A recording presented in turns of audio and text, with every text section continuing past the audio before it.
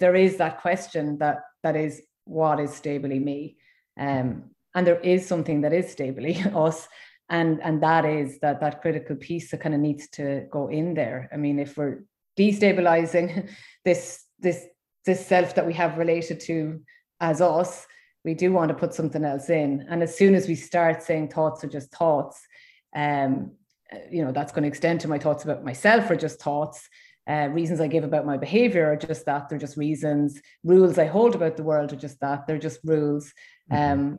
And it's only about looking at whether they're useful or not. It's not about this truth. Well, then there is this other self that it's important that people want to access, like what you're saying there, like that's what you want to know. Once all that stuff gets thrown up in the air, there does need to be there is another broader self that wants to be we want to access. Welcome back to Act Root to Fruit. My name is Marcel Tassara. I'm a psychologist on a quest to appreciate the roots of these contextual behavioral sciences so that the fruit that I deliver to my clients, and hopefully the ones you deliver to, are as pristine as possible, and that we're working as precise as possible. So excited to bring you this episode today with Dr. Louise McHugh to talk about all things self, the big bad self as context broken down. And I think that we get into a discussion that allows for great understanding around how we as ACT clinicians and practitioners can appreciate this self as context and see how to weave it in the work that we do. So if you're someone who is interested in the self, which I hope everyone is, because to me, I think that it's really psychologically one of the most paramount things to consider. I hope you enjoy this episode. It's kind of I hope you enjoy this episode. We go have a little bit of a friendly RFT crash course and look at how RFT is useful for understanding selfing behavior. And Louise McHugh is a professor of psychology at the University College Dublin. She is a fellow in the Association for Contextual Behavioral Sciences and co-editor of The Self and Perspective Taking, and a co-author of Contextual Behavioral Guide to the Self, which I believe to be one of the most important books in the CBS canon of literature, in my humble opinion. We get into a guided meditation, which for the audio version of this podcast I'll separate out, which would be easier to access. She sometimes does trainings through Act Now Purposeful Living, which I will provide a link to and you can check. Also, if you are interested in some group consultation and interpersonal training group learning, get a hold of me. As we come to a close of 2021, I want to acknowledge the recent passing of Dr. Bob Kohlenberg, one of our elders in the contextual behavioral sciences. He and Mavis Sai developed FAP, functional analytic psychotherapy. He recently departed this physical plane with a show of grace and love that was so in line with who he was as a man and a human. And so if you're not familiar with Bob's work, I highly recommend you familiarize yourself with the beauty that he was able to find and transmit and put into a therapeutic process. I mean, just want to extend that love from my fellow Milwaukeean, Bob Kohlenberg.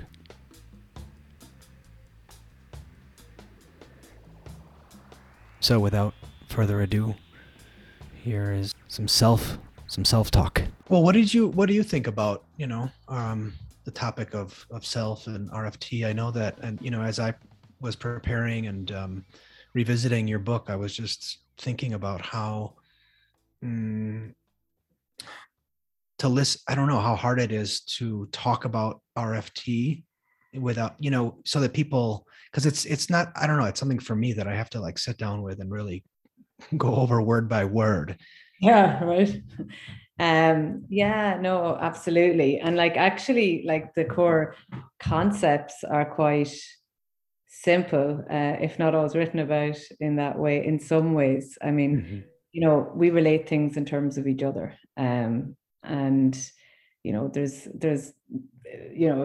there's no bigger without smaller. So, if you either exist or there's another person you can compare it to, then you relate those things in terms of each other. One's bigger, one's smaller. But that relating, we can do it in arbitrary ways. And so it's not just about one's physically bigger and something's physically smaller. I can start relating to things as one's better, but it could be an arbitrary based on social whim better. So it might be that in the 90s, what's better is, heroin chic. So now I'm worse if I'm not really thin, because that's what, that's what the social whim has set a context where that's how I'm going to use that or relate those things in terms of each other, me and my weight versus other and others' weight. And if the comparison is thin is better, then that's the way I'm going to relate myself to others that are more thin than I. And that's social whim, right? Because at different times, what's fashionable in terms of bodies and style and fashion and, all sorts of fads, that's all social whim. But then products of that is very real. So we can relate in these arbitrary ways. It's not that one is actually better than the other. It's not that a certain brand of runner is better than another in the absolute sense. But then once in the context of fashion or trends, that's what we learn is better. Then we relate to them in this way. And that will then have a consequence for our behavior. We might choose to buy one brand over the other because we relate to it as better. So, and that's great. I mean, when it comes to buying shoes, but when it comes to how we view ourselves, like that kind of relating things in terms of each other, and the way that it's so arbitrary can become really problematic. Would you say that socially it's common for kind of colloquially for people to think there is an absolute better?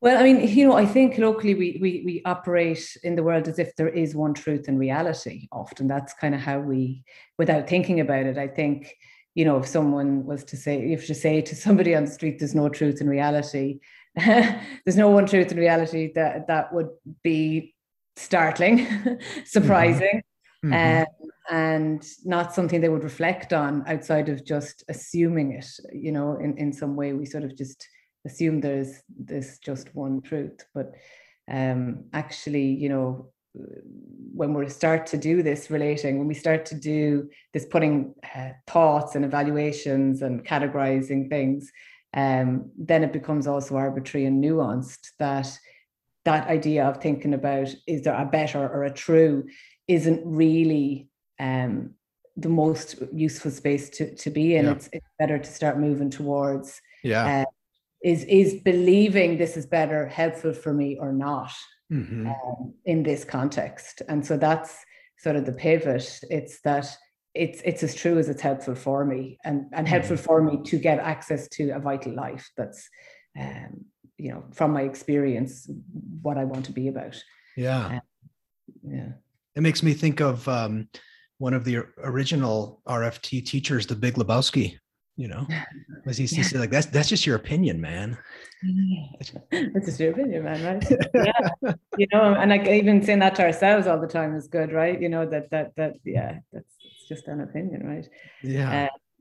And it is, but it's so real at the time, that feel like we're not, like, this whole idea of self, like when we talk about it in RFT, it's like more an action of selfing, because it's something you do, like dancing or singing, but kind of call it self, and we sort of reinforce each other for talking about ourself in that noun sense of, we give a description, I'm honest, I'm silly, I'm whatever, ugly, whatever, but we don't really reinforce each other for actually what it is, which is noticing. We're just relating things and relating ourselves to other things. Like I'm really, what we're saying is I'm relating myself as uglier, as, sillier, as whatever.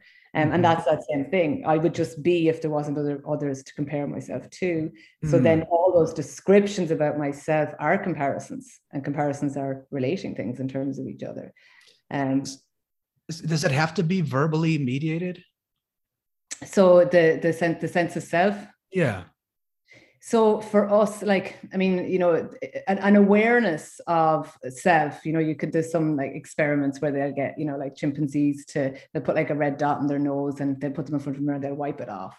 So there's on some basic awareness of our sense of self, might be nonverbal in that way. But once then, the type of way that we have a sense of self that we'll talk about so freely, if you're in an interview, if you're meeting someone for the first time, all that stuff, the question of who are you, and all those answers you'll give, that's all verbal, that's all relating arbitrarily to myself and the world and coming up with a coherent story about who that is. Of course, I'm basing it on some on actions that I might have done, and then I'm relating those in the world. So that's in there. But I think the story, which is the self that we're mostly talking about, to each other, I think definitely when you're there chatting to someone for the first time about who you are. You're getting choppy there. I'm sorry, it cut out there for a minute. Yeah, cool. You said the story. Yeah, I mean, that story is the story that we give, which is how we describe ourselves when someone asks us, who are we? That's verbal, that's relating things in terms of each other in arbitrary ways. Yeah. And well, we're kind of jumping in here, and I'm thinking about if we should kind of where should we start in terms of talking about the self? Well, I think you see, it's of interest to all people working with people, because every single person, I mean, if you're interested in, you're going to talk about something like addiction, or you're going to talk about depression or anxiety, there might be certain clients or people you're going to work with that might say or relate to having those. But with the self, there's every person that you interact with, they've one of those, and they've one of those that they want to have a healthy relationship with themselves. That thing where our most important relationship is with ourselves. We hear that, we know that we can't get away from ourselves. When we try to get away from ourselves, that's when the very difficult stuff, or when difficult stuff happens, because I try to deny my experience or conceal aspects of myself, or hide aspects of myself. That's that trying to get away from myself or not be me stuff. That's where we see that's experiential avoidance, and we see that's where sort of distortions can come up in our behavior. So that self relationship, then that I'm always around me, I'm not getting away from me. So that's that really important piece about getting that relationship right. Getting that relationship healthy and flexible. I love that introduction to thinking about this in terms of the importance, and it not just being some, when we're thinking about ourselves as ACT practitioners, and not just being some kind of activity that I do, some metaphor that I give and then move on. Yeah. And say more about that.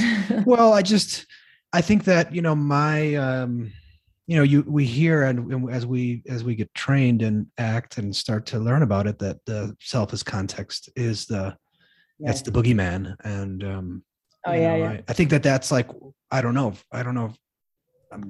if that is kind of like, I'll figure that thing out later. And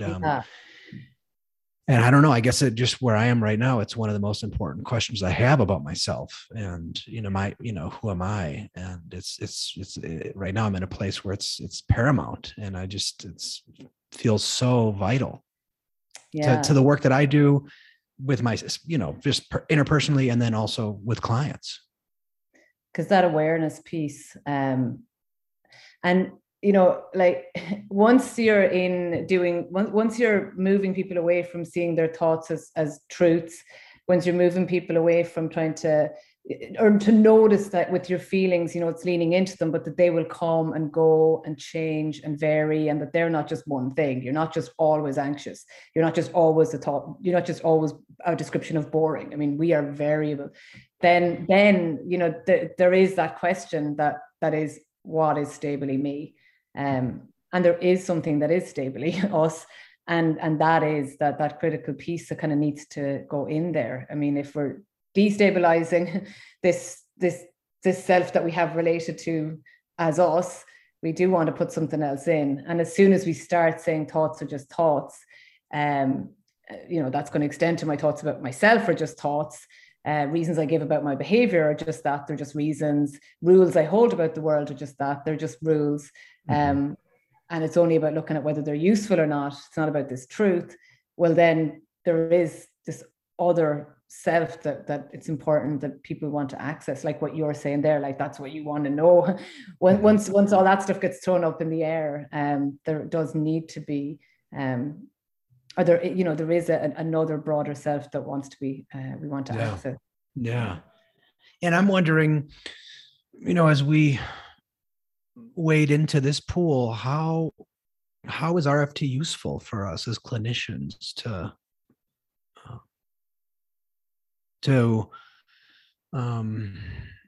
work in this way and to help clients with these selfing issues?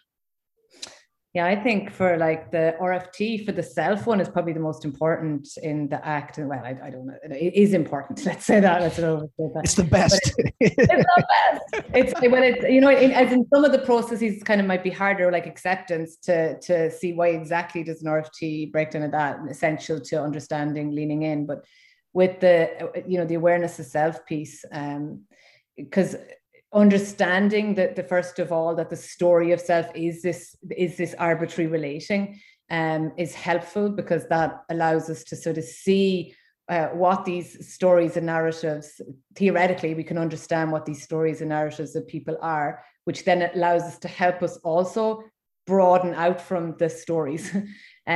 So if I in earlier on was talking about the example of like comparisons, that's ways of relating things in terms of each other, better, worse, evaluating. But then also when we're trying to foster that awareness or that I that's there across time, that also involves patterns of relating, but there's specific ones. And it's first of all, we can relate based on perspective, which means that I can learn to relate that my perspective, I here and now, is different to other people's there and then. That's a type of learned behavior, if we want to call it operant and behavioral analytic terms, in the sense that we can train up these relating of I versus you, that interpersonal, here versus there, spatial, and now versus then temporal relating.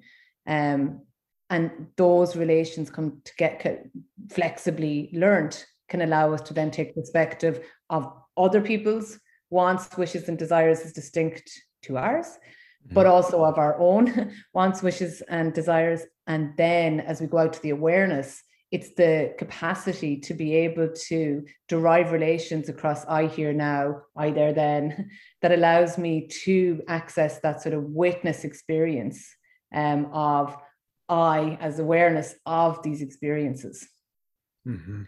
So those perspective relations, relation frame theory allows us to have an understanding of how it is that we can go about trying to flexibly build that kind of perspective taking repertoire for clients in order to have that broader sense of self or that awareness.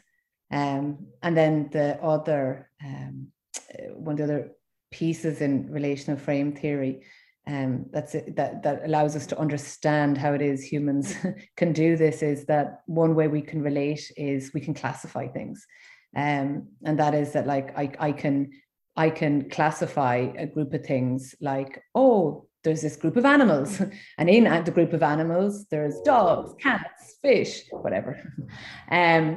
But that ability to classify, or might be called an RFT, to relate in a hierarchy, like classify or categorize, means that we can actually see ourselves as an I that's broader than and contains all these parts of my sensations, my feelings, my thoughts, my memories. All of those can be parts of me and sit at the top of that hierarchy, just like animal can contain all of these other categories of animal types.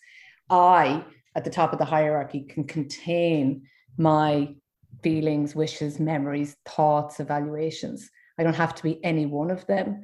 I can be the container of all of those.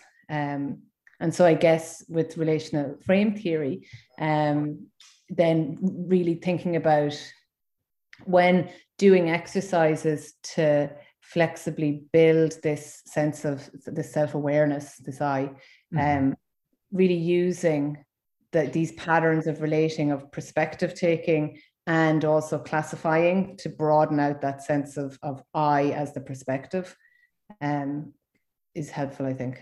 Yeah. But one thing that might be good to say there is, so they have done some studies where sometimes when people will set up exercises around the self as context, or this observer experience, observer of your experiences, that they might just go for, you are distinct from your experiences versus you are the container of your experiences. And some studies have made the direct comparison.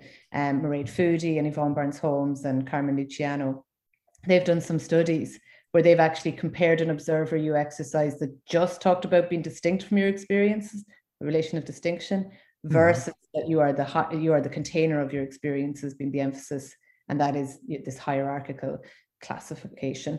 Interesting. And that it was more effective. The container. Yes. Yeah, because I think about the distancing can be a little dangerous. It could kind of be like sanctioned disassociation in a way. Yeah, that we do sometimes with clients. Yeah, like it's missing the piece that it's not that it's not you, but you're so much more than this. Mm-hmm. There's something varying that, you've had this experience. Absolutely, you've had this thought. You've had this evaluation, but you're just so much more than that. I mean, and that's passing. It can come and go. Okay. Without challenge, it can come and go without it being a challenge to your fundamental self. Yeah. Which is really important. If I have, a belief that I think is, if I'm married. Yeah. Okay. If I'm married, all right. Oh, yeah, but I think it's like the where our minds can go if we can kind of access that, that we can derive all sorts of relations around things. I was actually thinking of that, like, if you're married, but I remember, when I started in a relationship with somebody, and this is coming to my mind recently as I thought it was such a derived relation, but they were like, I was thinking, when I met you, because you're an academic, that you might, you'd probably be too smart for me, but now it's okay. Now, and I was like, but I derived it. This was a compliment. They were just being sweet, but I derived that, they don't think I'm smart anymore. Like they thought I'd be smart and I'm not. So I was going off in that tangent. But I was thinking, these derived relations, like, I might be right, I might not be right, but I mean, you could really go off on that tangent. And if I'm defensive around I'm smart, me looking smart to the world is important because I don't think I am. And that said, the tangent I could go off and could be so defensive and distorted and not matching. And it could be in communication where both people have no idea why it's going the direction it's going, right? Like if I'm now thinking this person doesn't think I'm smart enough, I'm not enough, and the person thinks they're complimenting me, and no one's saying out loud, these are the derived relations we're having. These are the thoughts we're having. They're just thoughts. So like the derived is powerful there. Yeah. So lovely. I think, I like that. That I heard a comedian say something about, like, if you want to know how attractive people think you are, to go up to someone and say, "Wow, we look a lot alike," and see the. That's brilliant. That's brilliantly funny. When you use the word derived, would you say that people who don't have a working knowledge of RFT could use the same colloquial definition of derivation or derived as RFT uses? Do I think they'd understand what I meant about what I derived there? Yeah. But do I think generally, do they understand that what is meant, like, I suppose in the technical sense, because it is quite specific to untrained, something that's untrained, that it's an unlearned thing that we never learned before, but because we've related other things, we're able to derive that in the T sense. So like if I know that A is bigger than B, and I then learn that B is bigger than C, I have never learned anything about A and C's relationship to each other, but I can derive that. A bit like I used to think you'd be too smart for me, but I'm not worried about that anymore. Like nothing's being said, but I can derive it, right? But I mean, we might need the next one in there, but yeah. So it's, yeah, I think. But there was a lot you could derive from that, right? I mean, we could sit here. Oh, good. And I think that's important. So like in case somebody was there thinking, oh, but I think you were right. And it's like that isn't, that it's not about whether I'm right or wrong. It's that there's many places I could go there that may or may not be right. And and it's the noticing that rather than going off into whatever I derive from that and my story, feeding my story and defending my sense of self and where does that, I mean, the fusion that I could have with that might never check in, and like that could lead to paranoia too. I could be right, I might not be right, but is it useful for me or not? Like in this moment, is it useful for me to now feel really attacked, or is it useful for me to maybe whatever it might be that's useful? I don't know. It might be useful to probe a bit more. It might not be. It might be useful to just notice that, hey, maybe I'm worried about not being good enough right now, and that's okay. But I don't need to react to that. Yeah. Well, and so for this example, I'm wondering, like, how does, like, let's say that we were thinking about this in terms of someone we're working with, in terms of them getting some feedback or an interaction, and how does kind of having some a brain that works, how does having a understanding of RFT and selfing help you functionally think about what's going on for the person? Yeah, well, I think what's going on for the person, and then what would be healthy to do in that situation. Yeah. So what's going on for the person? Well, this the one thing that happens when we relate things, and this is what's probably powerfully psychologically interesting to us as people who care about psychology and not just logistics. Some of the RFT stuff can seem a bit like, okay, we can relate things and we'll be able to predict what we relate. Feels like logistics. But did you say logistics? Well, like it's like logistics if we're just looking at little calculations of predicting what we will relate. That A to B and B to C that I said there, you might think, well, that's cool, but like, is that psychology? But the part that gets really psychologically significant is that the effects of the things that we relate transfer to each other. So like an example that's often said is that, if you're frightened of something, you frightened of anything? Oh yeah. My children being, hurt, for sure. Okay. Yeah. So if I told you that there's an actual word in Gaelic Irish for children being hurt, and that word is madra. Even though that, and then I said, actually, did you know that your children, whether you have them now or your future children, are going to be madra? You've never heard that word before, I assume, madra. Yet now I've just paired that with this other thing that you have learning history of children being hurt. Yeah. And now probably you can even have the visceral response to, if the idea of children being hurt and hearing madra. Or like if you were scared of dogs and you have the physiological reaction, like, heart beating and palms sweating and then I said, madra is the Irish for dog. And then there's a madra behind you. You'll have the actual effects you would have if in the presence of the actual thing. Yeah. Okay. So when we're relating, the effects of things are also transforming. So all of what it means to me to be smart, when I think I'm deriving that this person thinks I'm not that, all of that history is coming there, and all of the properties. If if with smart is wisdom, success, being enough, importance, if all of that's there in my learning history, and it'll be different for all of us, our exact learning history of particular words, well, then when I'm deriving, you think I'm not that, I'm also deriving that you think I'm not wise, and all that's transforming. So like psychologically, we relate things arbitrarily, but our whole learning history then with the things that we relate them to transforms into this, like, that Madra word now means this thing. So everything about that now can become into the room when I say Madra to you. And so like, then, when, as we all know, like if somebody is talking about a past traumatic event, even though the event isn't currently happening, a lot of the pain and suffering of that event can be very present and, can make us cry and have all sorts of reactions to speaking about remembering a past event, because these effects will transform across these words.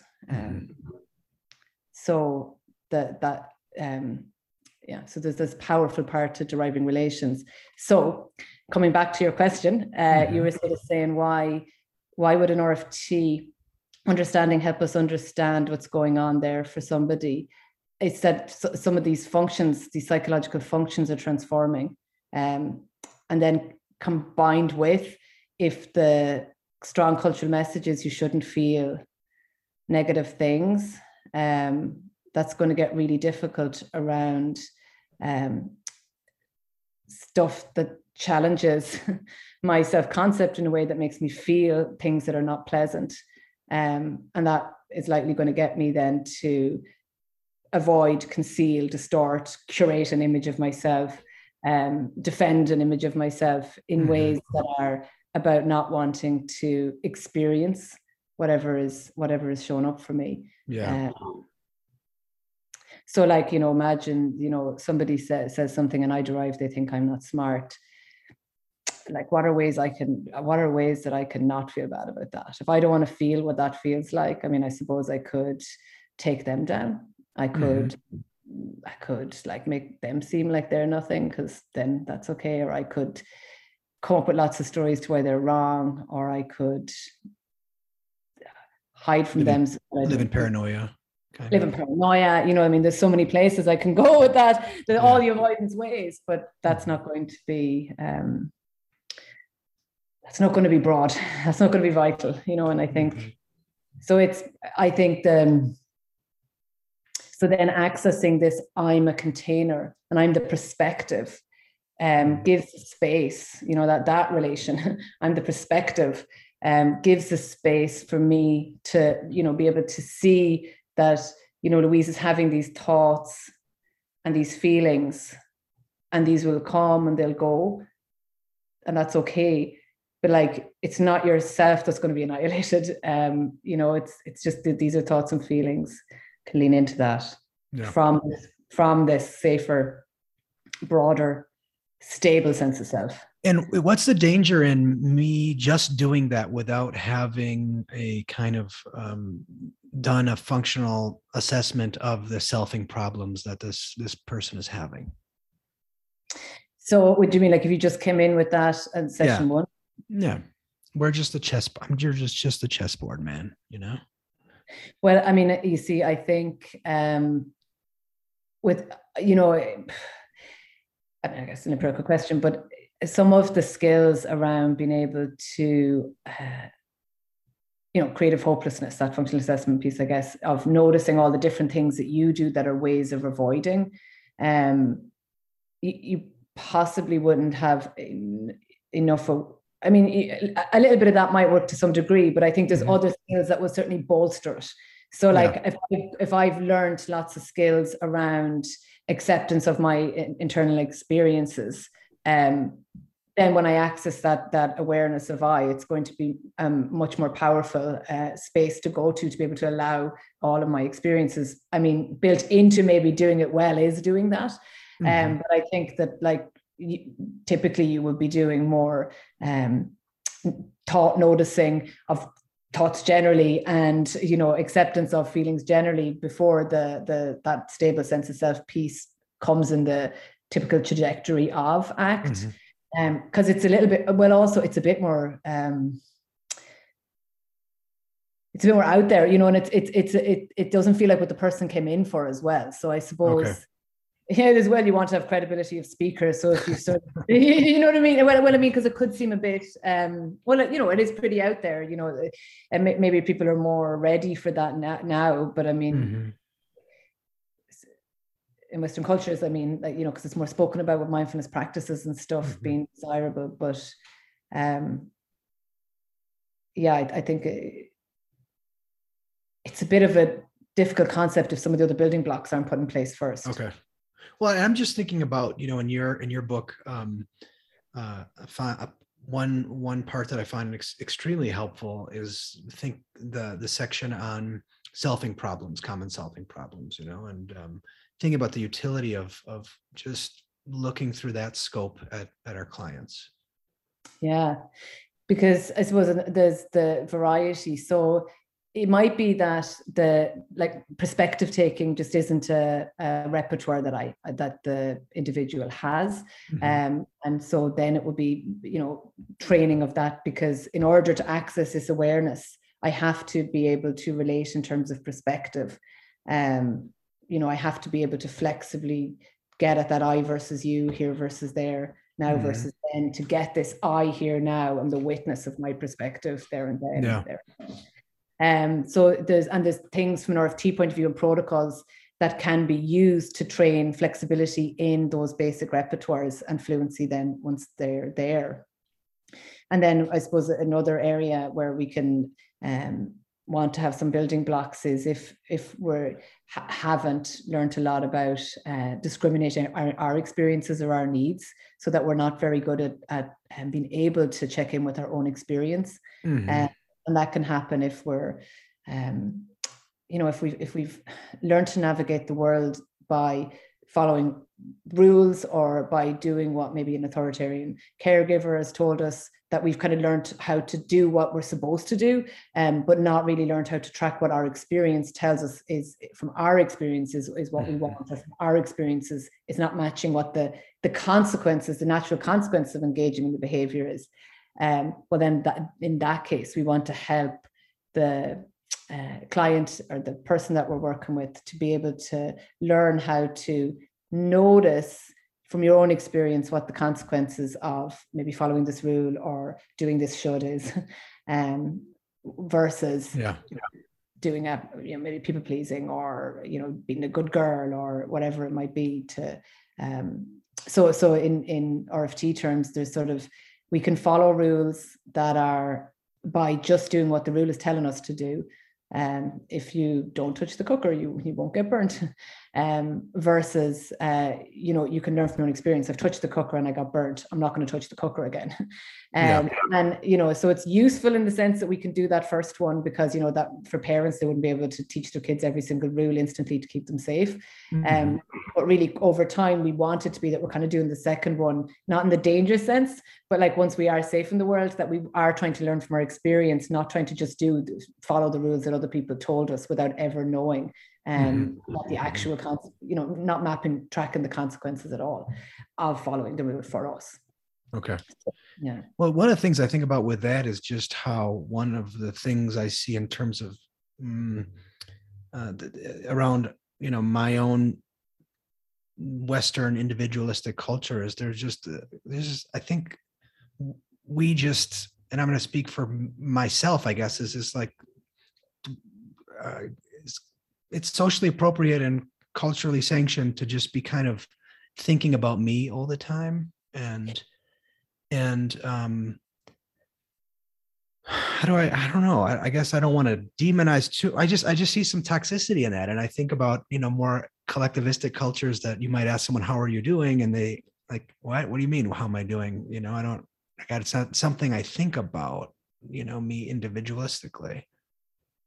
Yeah. And that whole emphasis on talking about me is so emphasized and reinforced. It's just so on steroids in our culture, and of course it's probably the wrong game, right? Because that's just story stuff, and that story stuff just gets us stuck. if I'm constantly evaluating and comparing myself, and I don't understand that all that evaluating and comparing and creating coherent story about me is just story, then I'm kind of pulling myself further and further away from why we evolve language. Like, we evolve language to belong to the community and the collective, to communicate to each other, to be able to communicate to each other, to survive as a group initially, of course. But now we sort of overextended this capacity to communicate through language, this relating, to try to want to be special as opposed to want to belong. Like, somewhere along the way, the comparison of me better than you became the thing that I want to be about, better than others, rather than belonging to this group.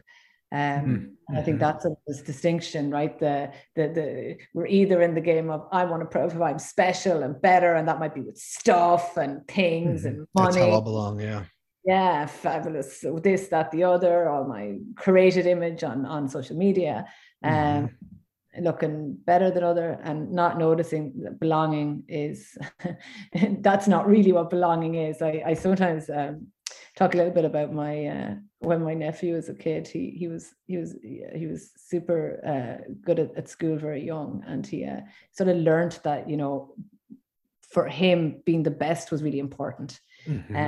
And that, but like, that is actually a bit of a dangerous game. And he was very young, but he started doing this thing where he used to point out to his peers how he was better than them all the time. So he kind of learned that what's important for me to have my friends, to make friends, is to tell them how I'm better and show them how special I am. Like, you know, I'm pretty sure he would have liked friends, but also pretty sure nobody, you know. And the funny thing is, when we hear it about a kid, we can sort of see why. When do I ever love a conversation where someone's trying to prove to me that they're better than me, you know? But like, so much, we might not be saying that, but so much of the languaging we're doing is trying to say that in more sophisticated ways, maybe than you know, my nephew might have just been saying, see, I got better than you.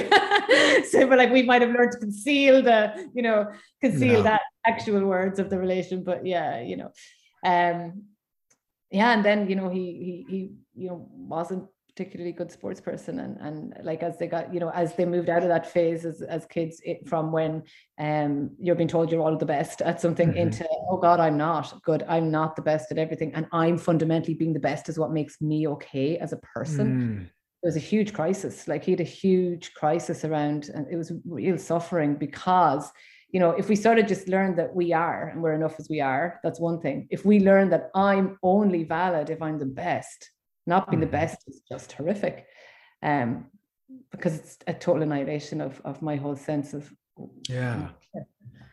and that is such a, I think, a useful story, because that's, I mean, I can relate so much to that, and it wasn't I think it wasn't the same, but it was the same, you know, in terms of the function. And so I'm thinking about, okay, so one way that I'm thinking about, I want to get to thinking about selfing with that, but I want to ask the question first. If I'm not considering these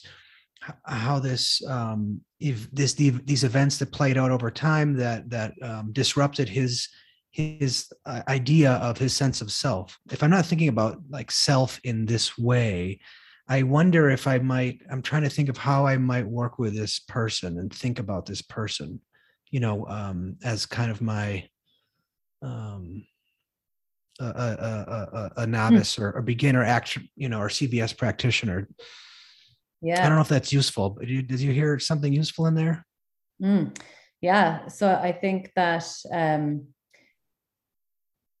this is where we want to develop the flexible perspective taking, where we want to develop that witness eye, so that it isn't the piece, the rule that me being the best is what's important.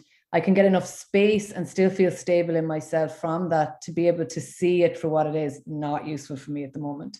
And it's sort of, so that's trying to build that stable awareness is where we can actually look at some of these relations in a way that, because just saying to somebody, trying to be the best isn't.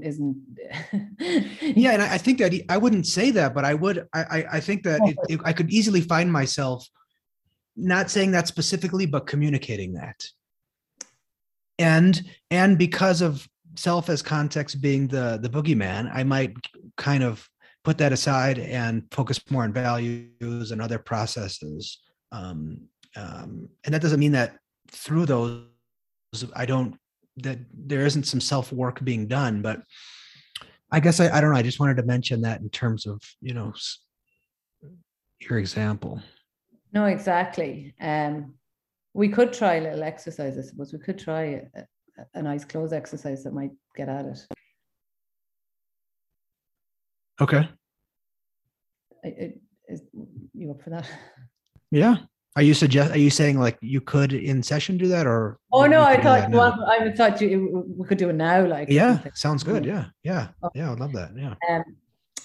Yeah, so like we'll do it eyes closed. I'll lead you in, but I suppose, and for anybody who's listening, like they could just work with this as well. So like, yeah, and if you're driving, it's okay. You can close your eyes. Don't worry. It's safe. Definitely drive with your eyes closed. I think that your stable sense of self will see it through.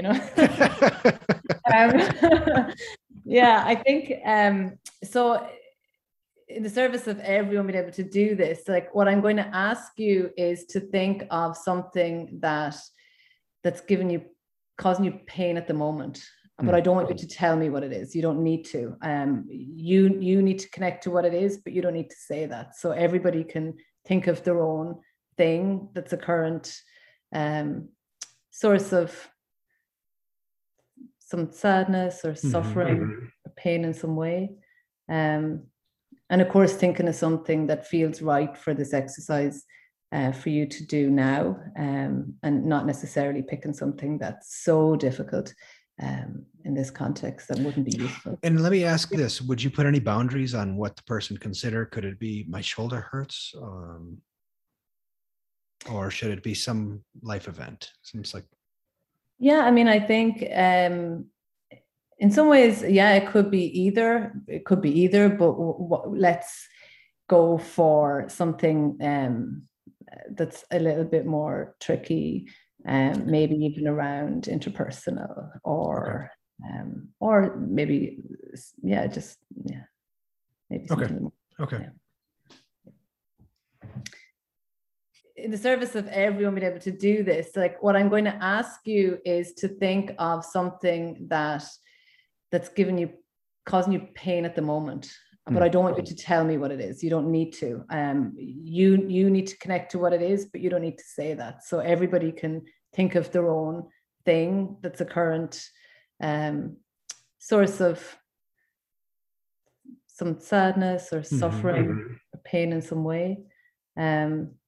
And of course, thinking of something that feels right for this exercise for you to do now, and not necessarily picking something that's so difficult in this context that wouldn't be useful. And let me ask this, would you put any boundaries on what the person consider? Could it be my shoulder hurts?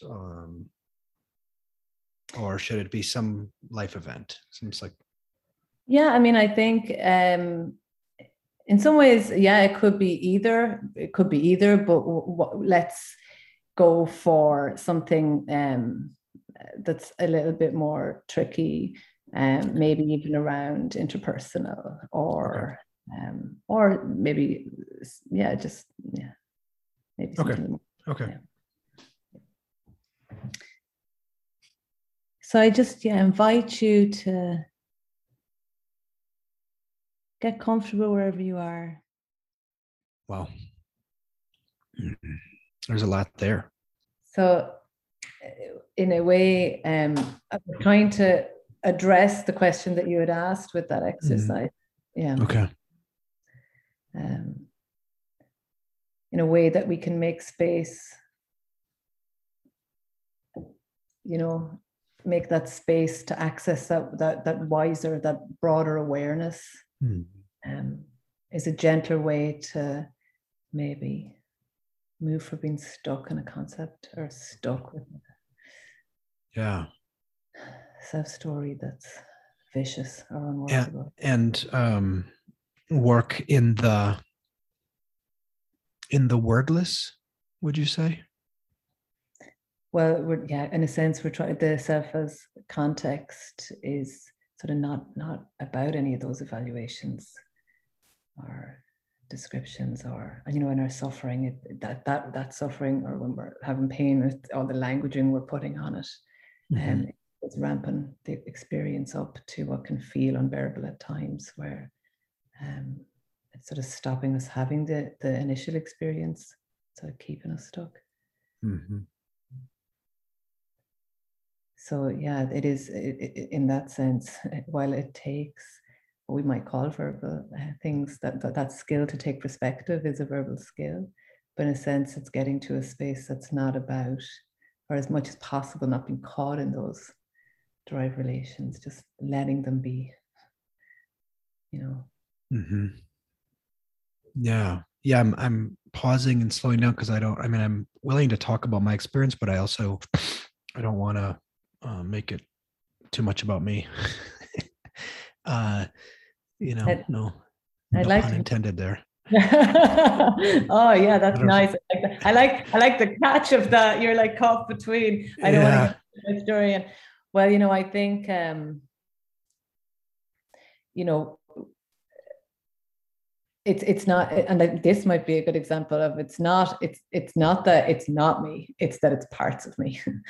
And so we don't it's not like not necessary to deny it. It's more that, you know, this too will change, and if I see that as something that is me fundamentally to be defended, and those aspects of where the suffering is, I'm not going to be able to respond in the ways that might be the most vital for me.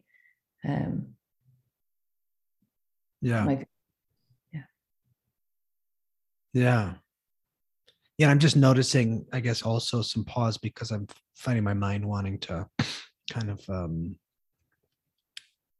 explain my experience there, and I don't know if I want to take away from the specialness of it. I love this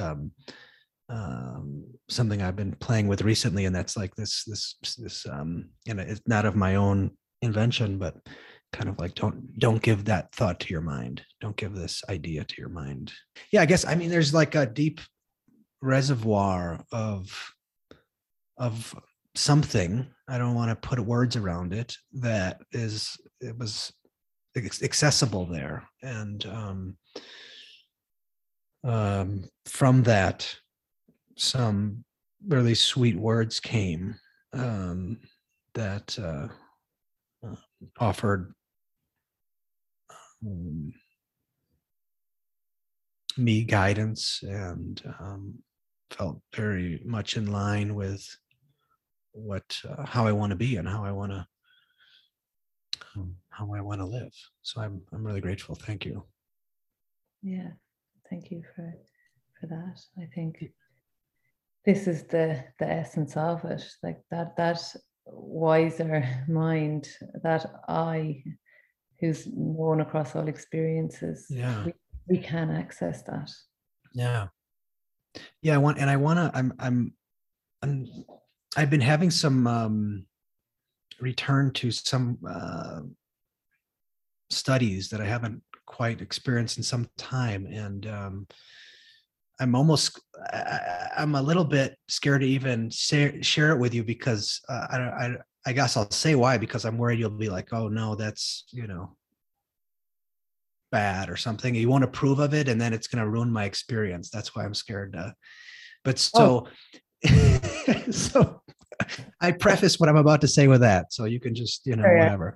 But I found that, some of these mystical thinkers, especially from Indian traditions, have a lot of guidance for me around this and thinking about self, thinking of, like there's this guy Mooji. I don't know if you're familiar with him. Yeah. No. He's but Eckhart Tolle and The Power of Now. Oh, yeah. Well, he talks a lot. He's an extension of I think of that, but in his own. I'm not gonna say he's like has anything to do with Eckhart Tolle, but he's his own man. But in terms of just kind of considering these questions, I don't. There's a lot of beauty there for me in thinking about the self. Absolutely. And yeah, wisdom of the East, I think, has been there for so long, and in an understanding of the importance of this type of awareness and this type of grounding in our own experience, and the fact that our own experience is the only thing we have, and our distortions of that, distorting that is really distorting the only thing that we have. Yeah. The only thing we have is we get to experience things, we get experiences, and to not want to be fighting those, to be fighting that is, it's really sad. Yeah. I find myself. And then we think that there's the wisdom of the West as well. And I think that's the lab-based science that can now sort of came to the same places in understanding the importance of this awareness. So relational frame theory would have come there through the basic science, looking at trying to understand language and trying to understand how it is that humans can follow arbitrary rules, like in ways that other species can't. And then seeing that, we can do this. It's amazingly efficient in terms of acquisition of knowledge and inheritance of information across generations. But it's really problematic because I can follow rules at the expense of learning from my experience, which means I can be following rules that are absolutely out of contact with my experience and what might be vital and meaningful for me. I can be following outdated rules from others, from society, even ones I generate myself that aren't workable. So I think an RFT is a sort of basic lab-based understanding of what this is. Like once you start to understand rules and language in this operant way of this arbitrary relating, these patterns of arbitrary relating, you can see how, it's very important that we come back to this space of this sort of stable sense of self that isn't caught up in all those arbitrary relations, evaluations, shoulds, musts, all that. Because when we're in the evaluation game, it's a little bit like, that little kid who wants to prove he's the best. It's just going to keep going on steroids. Like it's going to keep going into, I want to have the best car. I want to have the nicest house. I need to have the most beautiful partner. I need to have these gorgeous clothes to be, all these things versus, because that's where it's going to go, right? Because if it's comparison, if that's the game of comparison, I can keep wanting more, and I can even, not feel like I don't live up to the ideal Louise that I'd like to be today, which is someone who didn't procrastinate for an hour at lunchtime. And so, I'm not that ideal Louise. But whereas if we go this route, the other route, once we start going into this sort of stable sense of I across time, then the interconnectedness and the belonging piece comes to the fore, When all these thoughts and evaluations are just things that pass over time, the importance of that sort of is de-emphasized, and more the connection to ourselves, to our experience, to others as conscious human beings becomes much more vital, or much more obvious to us. And I like that a lot. And what comes up for me as I hear you talking about that and just thinking about, you're obviously someone who's very much well-versed in RFT. And for those of us who are novices, would you say, I'm just thinking about the terminology and how you go about thinking when you're sitting across from someone or just, are you thinking about derivation, complexity, and like, when all that gets set up, like the understanding of what is operant behavior is this idea around it being sort of malleable or flexible. And then, then other parts of the RFT thing are around when we drive relations, we're creating coherence, and we like coherence. So am I thinking about that? Because I guess what I'm asking is what I'm after a lot with what I'm doing here is trying to help people to think functionally, and I'm just wondering, how do you suggest someone who's getting into RFT start to play around with this? Is it I'm going through and thinking about derivation, coherence, complexity, flexibility to kind of assess someone, or I don't know. Yeah, well, I mean, like, I suppose if you like, you can certainly come in it that way. So, like, I mean, if you want to, if you're looking for the cavities, if the dentist looking for the cavities, I mean, you can poke around and see like how coherent is this story with the rest of this person's narrative, this thing that they're saying, and you can sort of be poking around at how flexible is it, and I think we probably are thinking in those terms, because it's like the stuff that's really rigid is the stuff that we probably want to build flexibility with.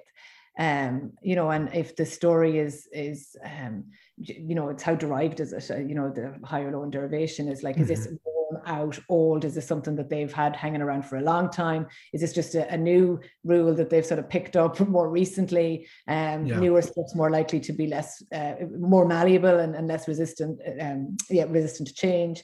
So like in that way, I suppose you kind of would be, and I think an ACT therapist would be thinking about those things as well. Like, hey, with these stories, how rigid is a person around these stories? Is there any flexibility? Where there isn't flexibility, that I might want to do some work with those particular aspects, so they get the understanding that those stories are just parts of themselves too, not just the easy ones that we're happy to get rid of, but these ones that we're clinging on to. So it's like I think the understanding of language definitely will facilitate what you're doing. I guess when you're if that's the way you view the world, and if you're fluent in that in one way, then when you're in another context, you might not be having the exact thought of how high in coherence is this, but but it is sort of, that's informing what you're thinking about. It's like, okay, this coherent story that they have has lots of different elements to it. They're really fueling this story, and they're defending it at a level where they're willing to add layers to the story rather than to actually let the story fall apart. Okay.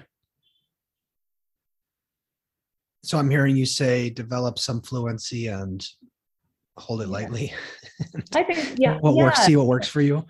Yeah, I think so. I think depending on what you want to do. I mean, if you want to train these repertoires in a young kid who may be nonverbal, like might want to have a different understanding of different aspects of RFT, like that smart learning training and the stuff that Sarah Castle and Brian Roach do. Like, you might want to, or what Darren Carnes might do, if that's what you want to do and who you're working with, you might want to have a nuanced view of how to use a multiple exemplar training to train these particular relations. If I'm in front of a client who's got a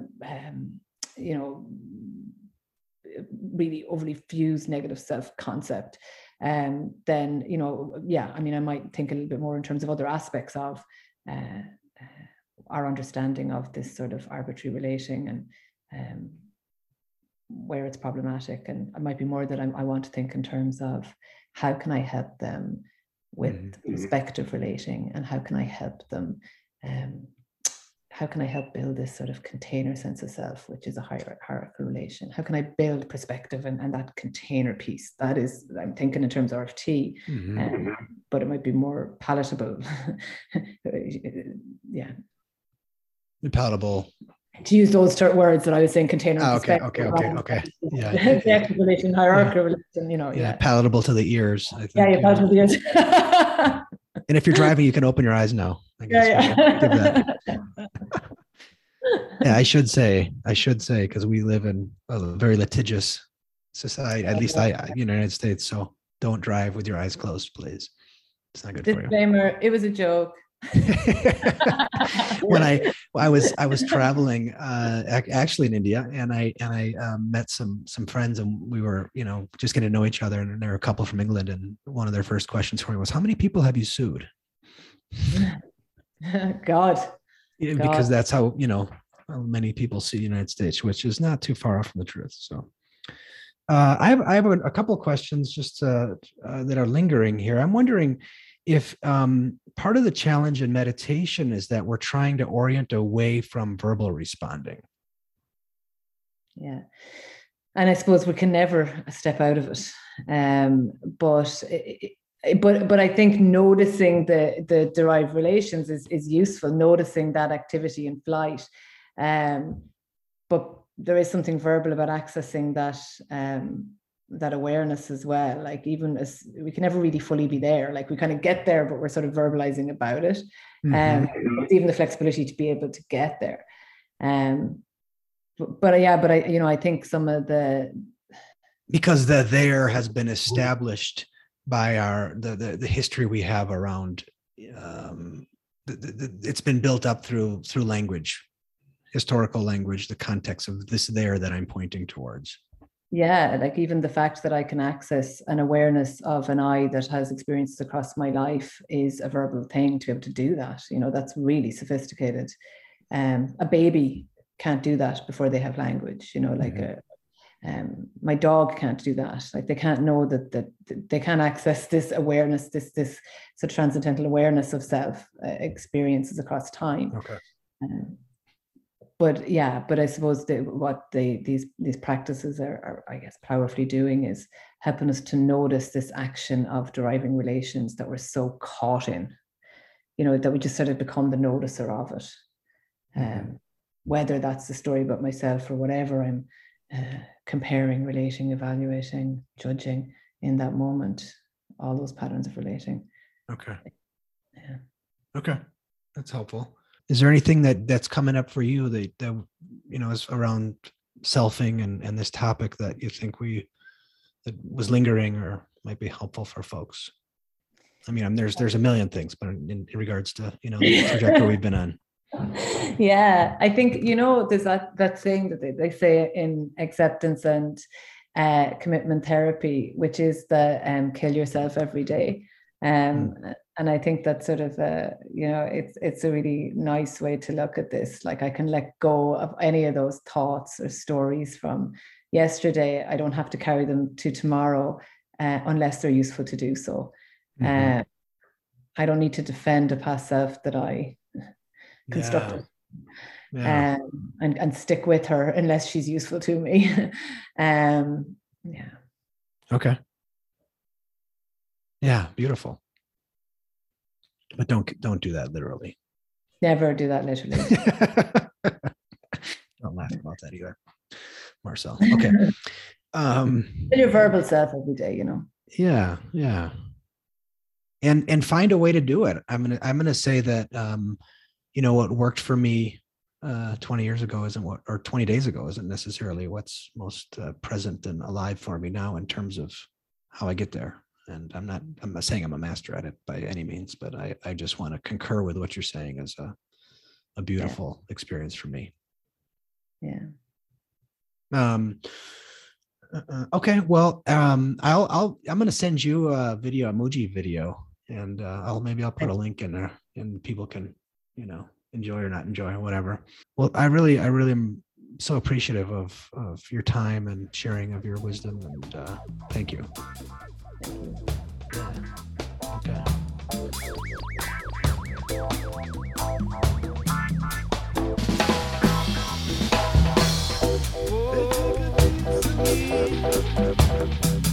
But I'm getting stronger.